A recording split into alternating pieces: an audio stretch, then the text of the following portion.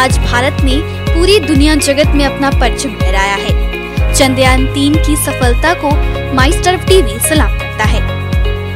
नमस्कार, मैं तुशाली स्वागत करती हूँ आपका माईस्टारअप टीवी के खास रिपोर्ट में। हम एमएसएमई स्टार्टअप के बारे में बात तो करते ही हैं, पर आज हम चंद्रयान 3 कैसे एमएसएमई ने भारत को इसरो के अभूतपूर्व चंद्रयान मिशन में मदद की, उसके बारे में जानेंगे। तो आइए शुरू करते हैं। भारतीय अंतरिक्ष अनुसंधान संगठन इसरो की अभूतपूर्व चंद्र परियोजना चंद्रयान 3 ने बुधवार को चंद्रमा के दक्षिण ध्रुव पर सॉफ्ट लैंडिंग की, जिससे भारत चंद्रमा पर उतरने वाला चौथा देश और अछूते दक्षिण क्षेत्र पर लैंडिंग करने वाला पहला देश बन गया।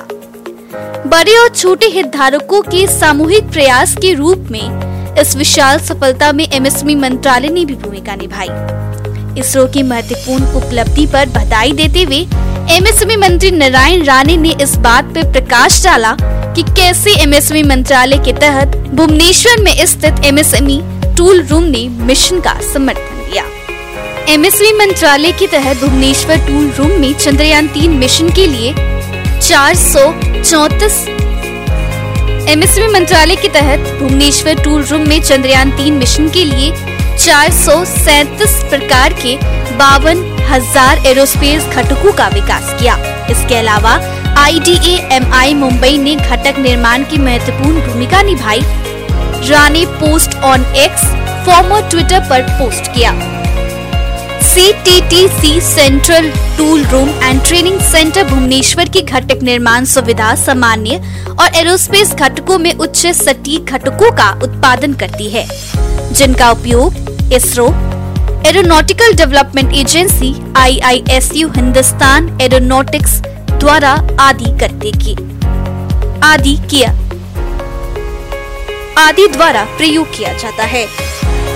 एमएसएमई मंत्रालय के तहत भुवनेश्वर टूल रूम में चंद्रयान 3 मिशन के लिए 437 प्रकार के 52,000 एरोस्पेस घटकों का विकास किया। इसके अलावा IDEMI मुंबई ने घटक निर्माण की महत्वपूर्ण भूमिका निभाई। Rane post on X former Twitter पर पोस्ट किया। CTTC central tool room and training centre Bhubaneswar की घटक निर्माण सुविधा सामान्य और एरोस्पेस घटकों में उच्च सटीक घटकों का उत्पादन करती है, जिनका उपयोग ISRO, aeronautical development agency IISU Hindustan aeronautics आदि द्वारा प्रयोग किया जाता है। टूल रूम की वेबसाइट के अनुसार इस घटकों का उपयोग चंद्रयान मिशन और स्वदेशी लाइट कॉम्पैक्ट एयरक्राफ्ट के निर्माण में किया जाता है। महत्वपूर्ण बात ये है कि फरवरी में एमएसएमई को बढ़ावा देने और वित्त पोषित करने के लिए देश की प्रमुख वित्तीय संस्था सिडबी ने एक समझौते ज्ञापन एमओयू पर हस्ताक्षर किए। Society for Indian aerospace technology and industries ने रक्षा और एरोस्पेस और अन्य क्षेत्रों में एमएसएमई के समग्र लाभ के लिए संस्थानों के बीच आपसी सहयोग की सुविधा प्रदान करना है। SIATI एरोस्पेस क्षेत्र में एमएसएमई सहित उद्यमियों के लिए उपयोग निकाय है।